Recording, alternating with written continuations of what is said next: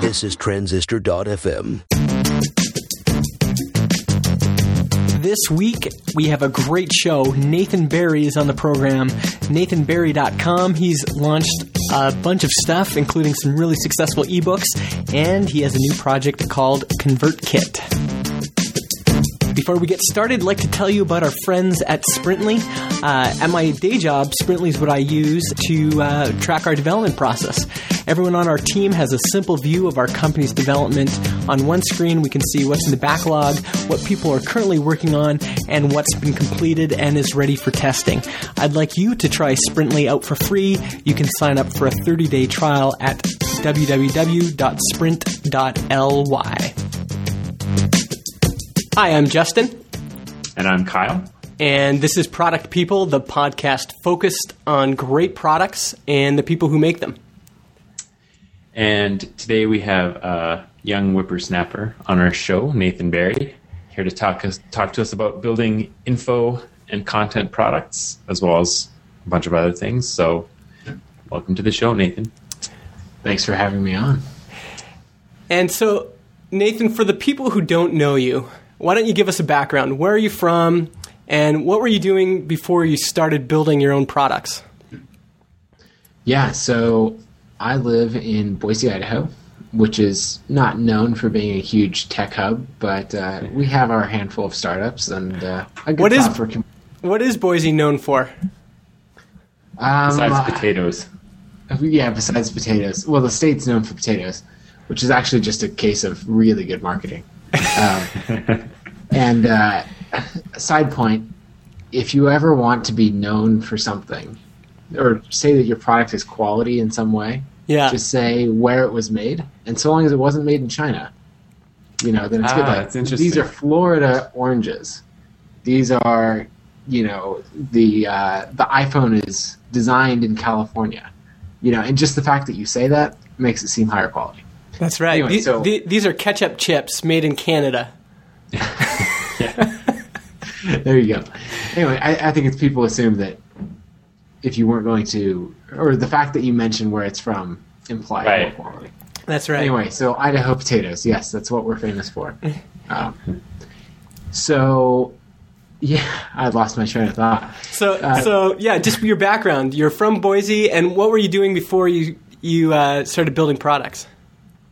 So I was going to college for first graphic design, then I didn't like that.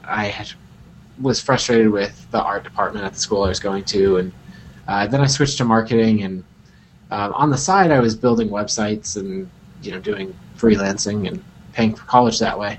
And eventually that was going so well, and I realized that I liked making money more than spending it, and college was starting to get a little expensive. And so I dropped out and started focusing on freelancing full time. And I was just designing websites for different local companies. Probably my average project was about $1,000 to $2,000, and I made an okay living at it for someone who just dropped out of college.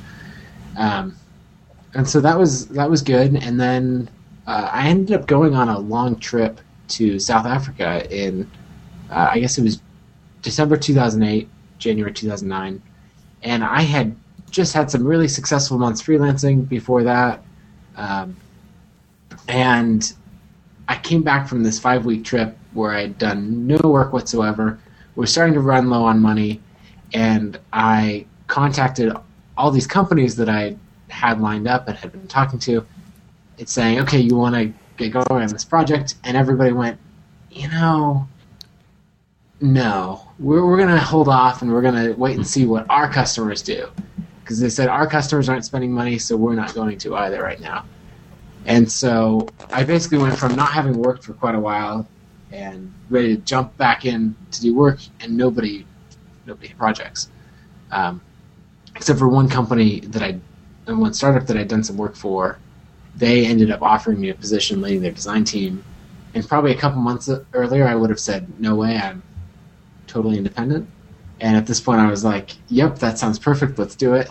Yeah. Because I was getting married in a couple months, and, steady income and all that is nice. Yeah, so this is 2009? Yeah, that was 2009. When you started working for this startup. Yeah, so then I led their design team, building web applications for nearly 3 years. And so that took me to October 2011. And that was at the point where, I'd learned a ton and finally had enough of working for other people. And so I went out on my own and started freelancing again. And I'd built an iPad app called One Voice, and that was making me a couple $1,000s a month. Really?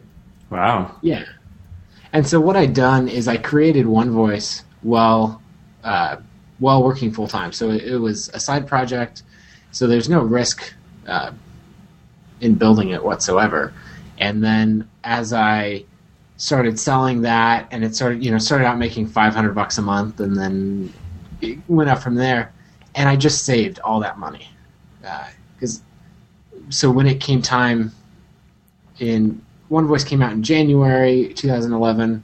By October 2011, I had about $30,000 saved up, and that's when I was ready to quit my job. And maybe 18 or 19,000 of that was actually from profit from One Voice. Wow. And so the previous time that I'd done freelancing, it was this roller coaster of income where one month I'd make $500, the next month I'd make 8,000, and I'd have this emotional roller coaster that would go with it, right? Feeling like I was on top of the world, and the next thinking like I can't run even a tiny business successfully. Yeah. And so I knew that I had to have a product if I was going to go out on my own again. I needed another revenue stream to even that out. And so I got that through One Voice, the iPad app. And so I only left my job once that was fairly consistent and I had money saved up. So with One Voice, you were building that while you were still at the startup, or were you building it kind of like as you started diving into freelancing? I built it while I was at the startup. Okay. So, it was very much a nights and weekends sort of project. And, that's what I'd say to anybody building products is build it in your free time. There's no reason that you have to quit your job and kind of go all in and take on all this risk. You can work.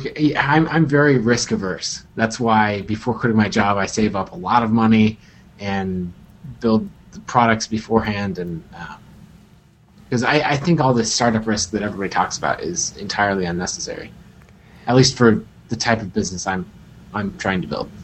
Right. So how long did it take you to build One Voice part-time? It was 4 months to release the first version. And I was learning how to program in Objective-C at the time as well. And so, and the first version was pretty basic, but, I got it out there and then spent my free time for another 6 or 8 months. I'd say most of my free time for 6 months more, continuing to improve it. Okay. But at that point, I'd been designing a lot of iPhone and iPad applications, either for other freelance clients or for the startup I was working for. Right. And so was One Voice your first stab at making a product, or had you tried some other things in the past that didn't stick? Or I'd tried other things. So I had created we'll back up and say, when I was doing the freelance websites, those were all in WordPress.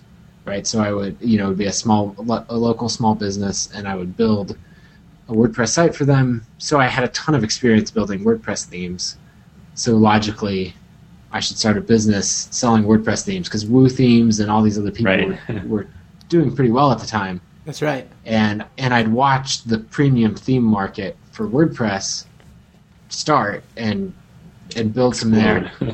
Yeah, and at each point thinking, I could start now, but I'm too late to the party, and thought that for years.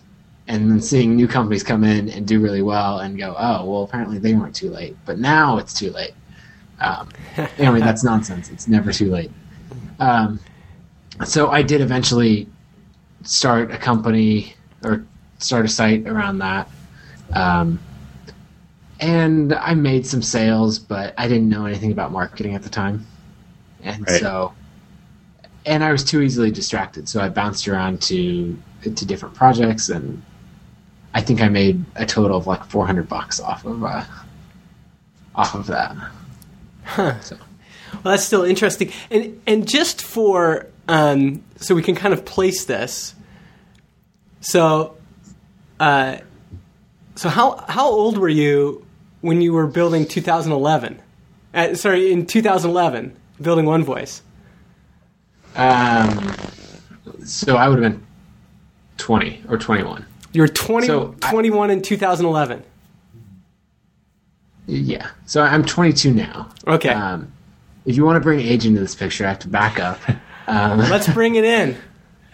So if that timeline didn't make any sense, it's because I graduated high school when I was 15, dropped out of college at 17, and then was 18 when I joined that startup, and I'm 22 now. And when did you get married? At 18 in 2009. Oh man. Okay. Yeah. We're hopefully that timeline helps. Yeah. So wow, this is crazy. That's a lot of change all at once.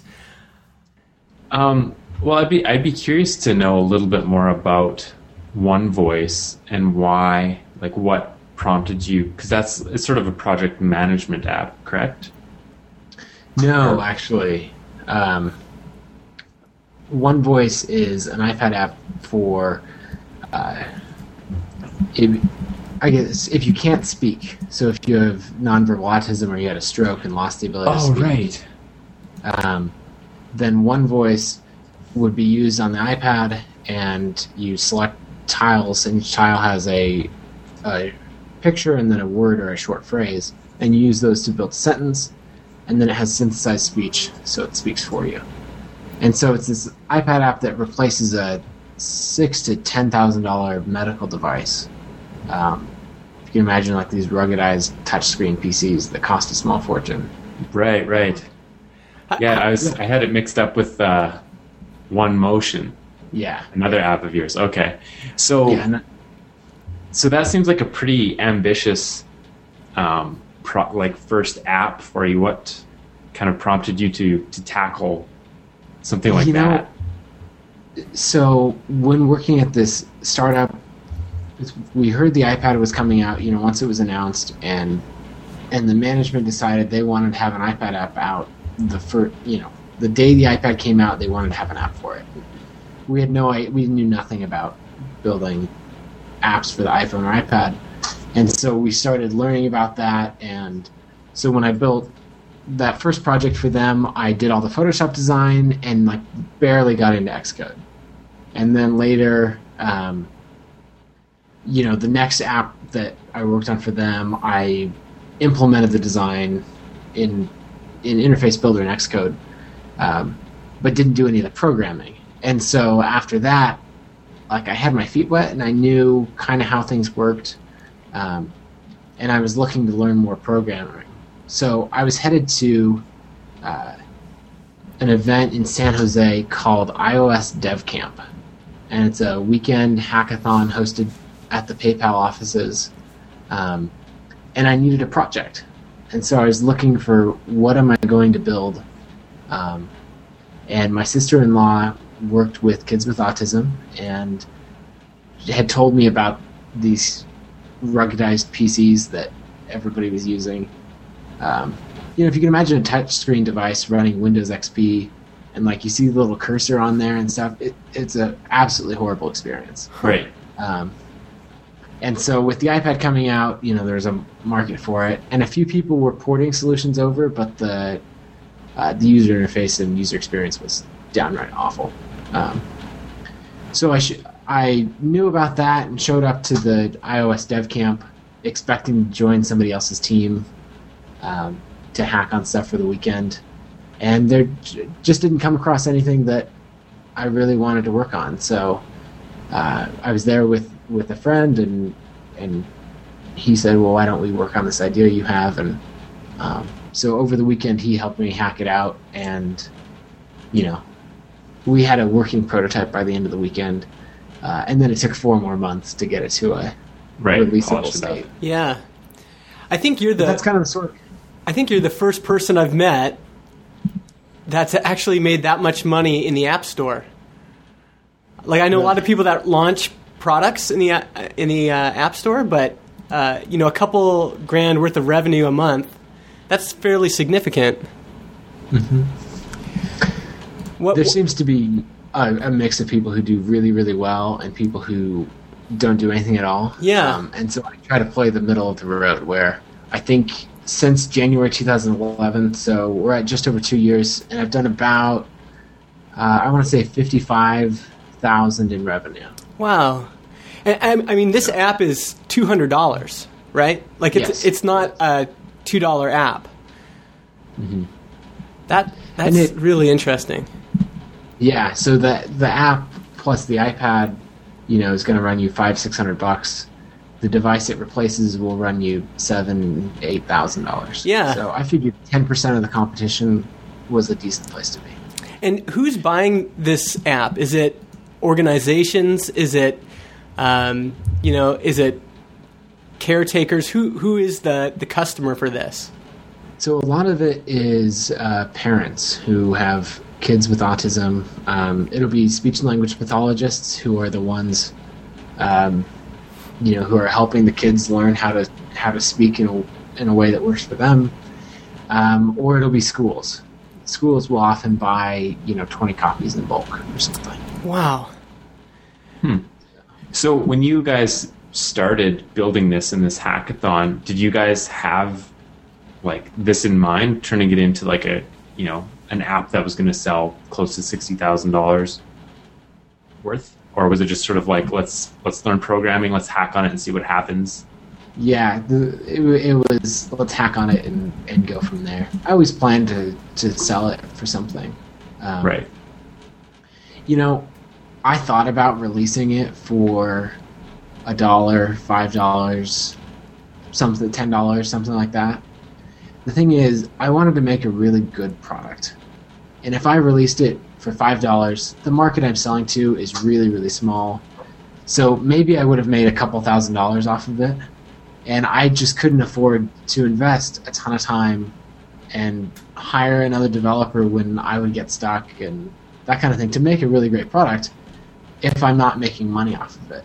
So I wanted to do the right thing for my customers and charge enough money so that I could invest the time to make a great product. Huh.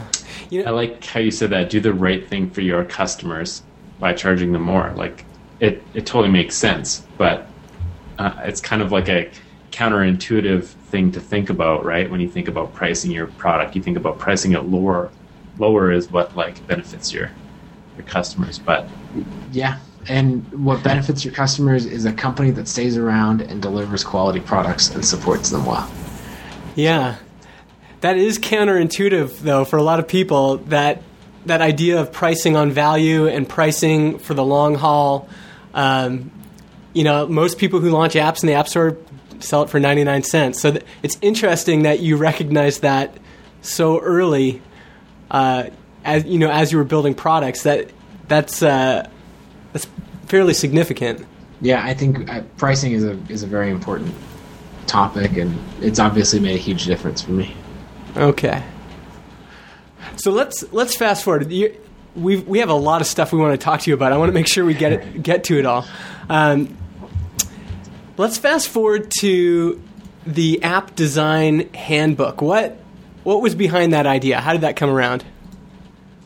So I'd been building apps like One Voice. I had another app called Commit that I built. A bunch of apps for freelancing clients, basically. And I was starting to get people, friends and others asking me, where do you learn to design apps? Everyone else I knew who was building iPhone apps came to the world from the development side. And I was the opposite, where I came from the design side and was trying to learn to program. They came from the development side, and they were trying to make decent-looking apps. And Apple had set the standard really, really high, and everybody was having a really hard time meeting that standard. And I had a couple friends that it was really frustrating them because they couldn't find resources specific to designing apps. Everything about web design and all of that, and a tiny bit of it applied over. But anyway, so I knew that was a demand, and so I very casually started working on some tutorials, a book for that. But I thought of it more of, okay, I could spend some free time and help people to learn this. Like, that's a worthy cause. I can do that. And then two designers who I admire very much, Sasha Grief and Jared Drysdale, released design ebooks on the same day. I would say it was like March 25th, 2012 or something like that. Yeah. Wait, is that date right? I know, it's like, if he says about and then gives an actual date. It was somewhere right around. It will go with the end of March. I don't know the exact date. Yeah. But then it was interesting because they had two different pricing models, and there was a lot of great stuff to learn from that, but it was a total chance that they released on the same day. And everybody was focused on, in different blog posts, on like which pricing model was better. And I just sat back and looked at that and went, wait a second. You made like $6,000 in 48 hours, and you made $8,000 in 48 hours, and neither of you have an audience that's that much bigger than mine. Like, 37 Signals writes about publishing and selling their book Getting Real as an ebook, and they put in some ridiculous numbers like, and we made, $500,000 when we first put it out. Yeah. I can't relate to those numbers at all. I know that I can't, within the next couple of years, achieve a 37 Signals audience. And so that's not very helpful to me. But I can look at what Jared and Sasha did and go, okay, I can achieve those numbers. I didn't know that you could sell an ebook, a technical ebook like that, and make meaningful money from it. Mm-hmm. And so that was the motivation I needed to take my random notes and my ideas about a book and bring it to life. So let's keep going then. How big of an audience did you have when you started, and how did you build that audience until launch time? Yeah, so I was getting a couple thousand visitors a month to my blog, and I was trying to publish a post about something once a week, and I was fairly consistent. I think that July 2012 I got maybe 5,000 or 8,000 visitors that month. Okay. Which I was fairly happy with, but I didn't have email lists of any kind. My RSS subscribers were like 50. My Twitter followers were maybe 600 or something. I'd been online for a little while, but hadn't gotten any real traction. Mm-hmm. And I made a commitment around then when I decided I was going to get serious about finishing the book, that I was going to write 1,000 words every day. And that's how I was going to actually finish the book. Because I'd started writing books a handful of times before. Yeah. And never made, the motivation had fizzled out and I'd never made more progress. Yeah. So another blogger, an author named Chris Guillebeau had really inspired me because he talked about writing 1,000 words a day, and how with that consistent progress you end up writing well over 300,000 words a year, and that just seemed totally crazy to me. But I thought about it and I'm like, okay, if I spent an hour or two a day writing, I could achieve that, and at the very least I could actually finish my book. For the first time I could actually finish the book that I work on. And conveniently, I had already written an app called Commit that tracks habits. And so, the idea is if you want to get good at something, you should do it consistently every day. So I put that into Commit. I will write 1,000 words a day. And it took me a while to get it going. But I eventually got it so that I was writing consistently. And now I've kept it going. So now I'm on day 203, I think. Really? Of writing 1,000 words a day. Wow. And that's the thing that has absolutely changed everything. It's changed my blog, my business, my finances, everything. Because producing that much content, you can do a ton of stuff, right? That's 2 books. That's 25 or 30 guest posts, another 30 posts on my own blog. Anyway. Wow. So, man. So when you started this, were you like, how much were you writing when you first started? Because like I know for me, like starting with writing is like super hard, and I get stuck and frustrated. So like writing that first 1,000 words is probably the hardest. So how did you like keep that going at the start? So there's another quote that I got from Chris Guillebeau, and it's not actually, he didn't actually say it. I don't know who did, but I learned it from him. And that was, when you hit writer's block, lower your standards and keep writing. And that made a huge difference for me, because I would spend a lot of time, and I think this is what a lot of people do, writing a sentence and then rewriting that same sentence over and over again and not making any progress. And so I actually printed out that quote and put it next to my monitor. And so I would hit that point of writer's block and then I would just go, you know what? I can edit. I can fix that later. What's more important is that I get this thought out there. And so that makes it easier where, I get stuck, look over, see the quote, and just make sure I communicate the thought, and then make sure to spend plenty of time editing later. Right. So with all the stuff that you're producing, you said like that's guest posts, that's posts for your blog, it's 2 books. How much of that content that you produce do you actually end up using in some way? Like is some of it, do you just kind of toss it aside and just be like, well, I wrote my 1,000 words for that day. It's not great, but I wrote 1,000 words and tomorrow you'll do something different? I'd say I use between 80 and 90%. Oh, wow. So a lot of it, but certainly not all. And it gets cut down, especially when working on the books. I end up cutting out a lot of stuff where I'm like, that's redundant or things like that.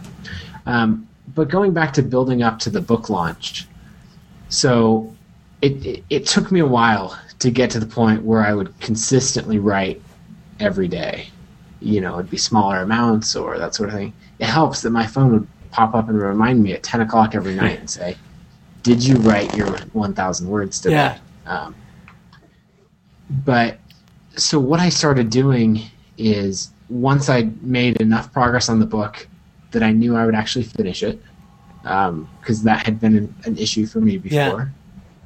Then I put up a landing page that said, here's the name of the book. I had a little book graphic and an email sign-up form and a few sentences about it, and said, if you want to hear about the book when it launches, put in your email address. There wasn't any real incentive or offer for a discount or anything like that I would do now. But that page was there. I probably put that page up mid-July 2012, and just tweeted about it. I think I submitted it to Hacker News, and it made the homepage for probably 20 minutes or something like that. Huh. Why do you think it made the homepage on Hacker News if it's just a landing page? What was significant about that grabbed people? I think it was moderately well designed, and people went, oh, a book about designing apps, sure, I want to know when it comes out, Hacker News actually seems to be a great audience for that kind of stuff, because there's so many coders who are like, I could do this all if I just knew how to design. So I've seen a few. Yeah. And, with Hacker News, I always try to think, I never know what's going to do well necessarily and what. There's stuff you can predict, but often the audience will really resonate with some people. And, I think I got probably 150 people to put in their email address from it being posted to Hacker News. And so. Interesting. That was good. But then what I started doing was writing blog posts and putting a form at the bottom of the blog post. So it would be a tutorial on something related to app design.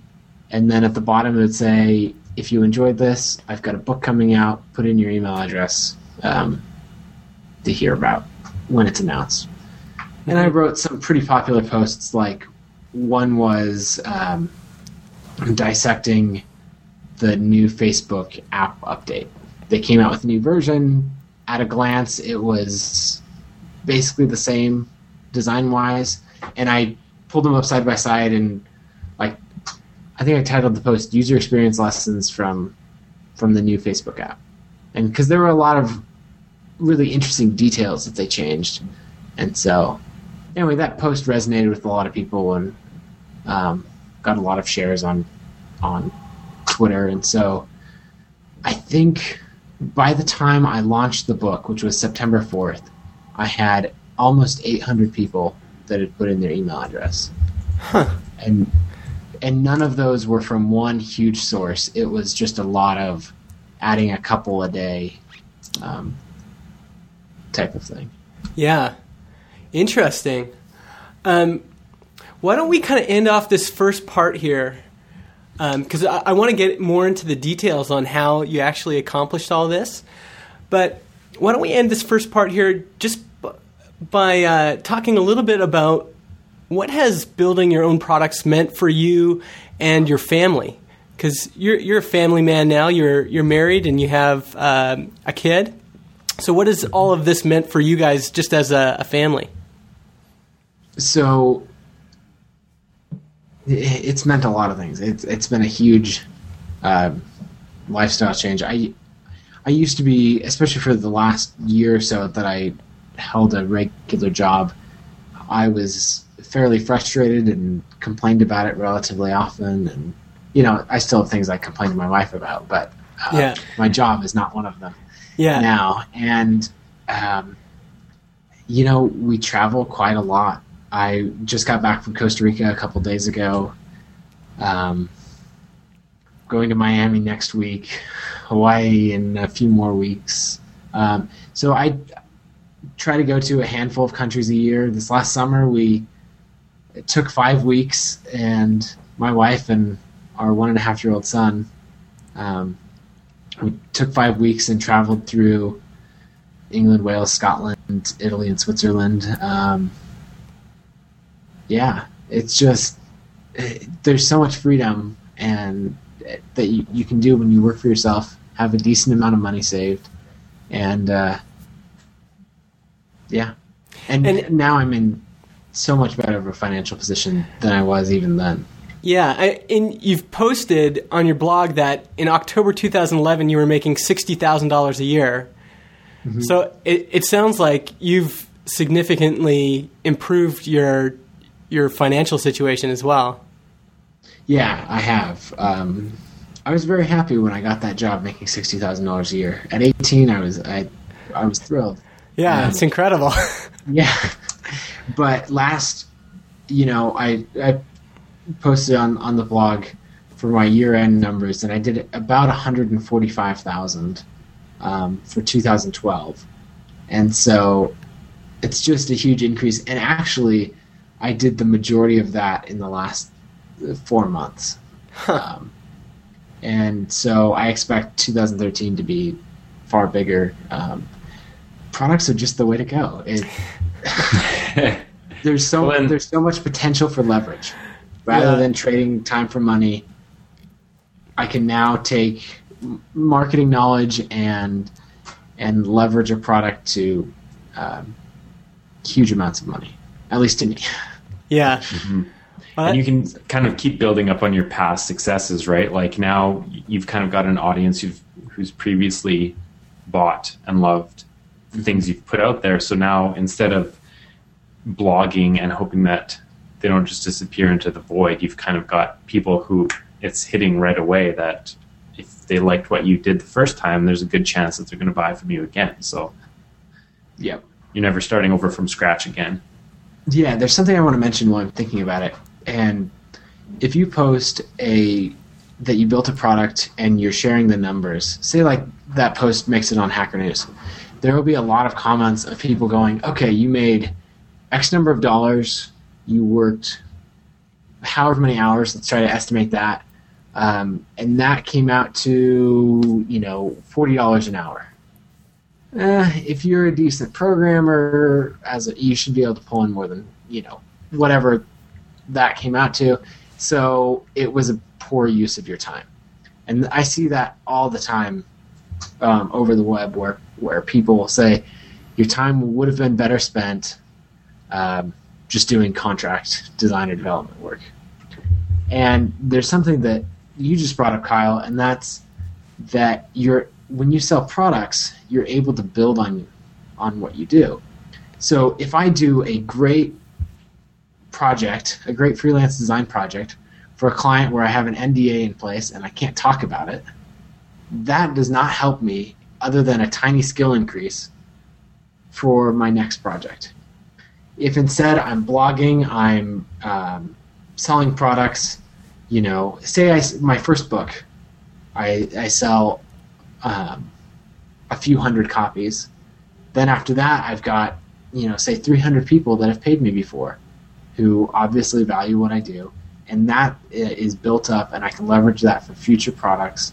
And so there's this hidden cost to contract work in that it's hidden away in a closet and nobody knows about it. And so I think everybody has to factor that in when they're making a trade-off between building products and doing contract work. It's not just about the money. There's right.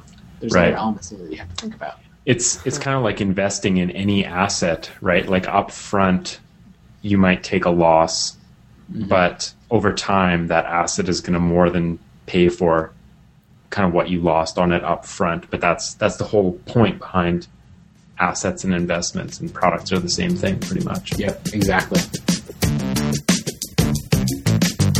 Thanks to Nathan Barry for being on the show. Nathan will be back next week to talk about specific tactics for creating and launching your own product. Now it's time for a new section. It's called Shoutouts, and this is a chance for you to advertise your bootstrapped product, a job opportunity, or your side project to our audience of product people, entrepreneurs, developers, and designers. The cost starts at $39 per episode, and it's a great way to reach thousands of people for not much money. To purchase a shoutout, you can go to productpeople.tv/shoutout. This week, we'll give you a sample of what a shoutout sounds like by promoting some of our projects here at Product People. First shoutout, the best way for you to help share our show with others is to rate our show in iTunes. If you go into the iTunes store and search Product People, you'll find us. Then it's as simple as clicking 5 stars. You can also leave a written review. Here are some of the other reviews that people have left. From Canada, we have Timothy Fletcher. He says, add it to your weekly listens. Fascinating interviews with entrepreneurs that have been there and done it. Plenty of useful tips for building your own SaaS apps. Definitely worth a listen. From the USA, and we need more US reviews. We just got a bunch last week. From Robert Williams. These guys do an awesome job asking questions. I find myself beginning to wonder about a topic, and then bam, someone asks it. They already have a bunch of my favorite people interviewed. I'm looking forward to what comes next. This is my favorite podcast. Thanks, Robert, for that. And from Spain, we have Amaya Castro. She says, very insightful interviews. I'm thinking about making my own products, and listening to this podcast is really helpful. Thanks for all the insightful interviews. The second shout out is to ask you guys to follow us on Twitter at ProductPeopleTV. That's at ProductPeopleTV. Follow us on Twitter. That's where we post new interviews and questions and things like that. It's also a great way for you to share the show with other people. You can just share our Twitter handle at ProductPeopleTV. Thanks for listening. We'll see you next week where Nathan returns to give us specific steps for building your own info product.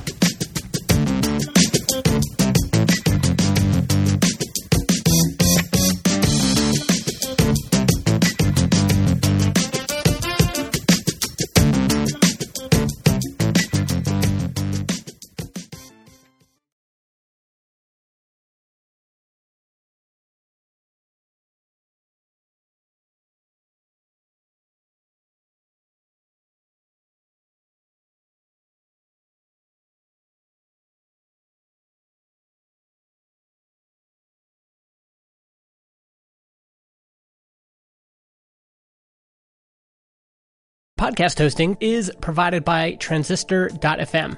They host our MP3 files, generate our RSS feed, provide us with analytics, and help us distribute the show to Spotify, Apple Podcasts, and more.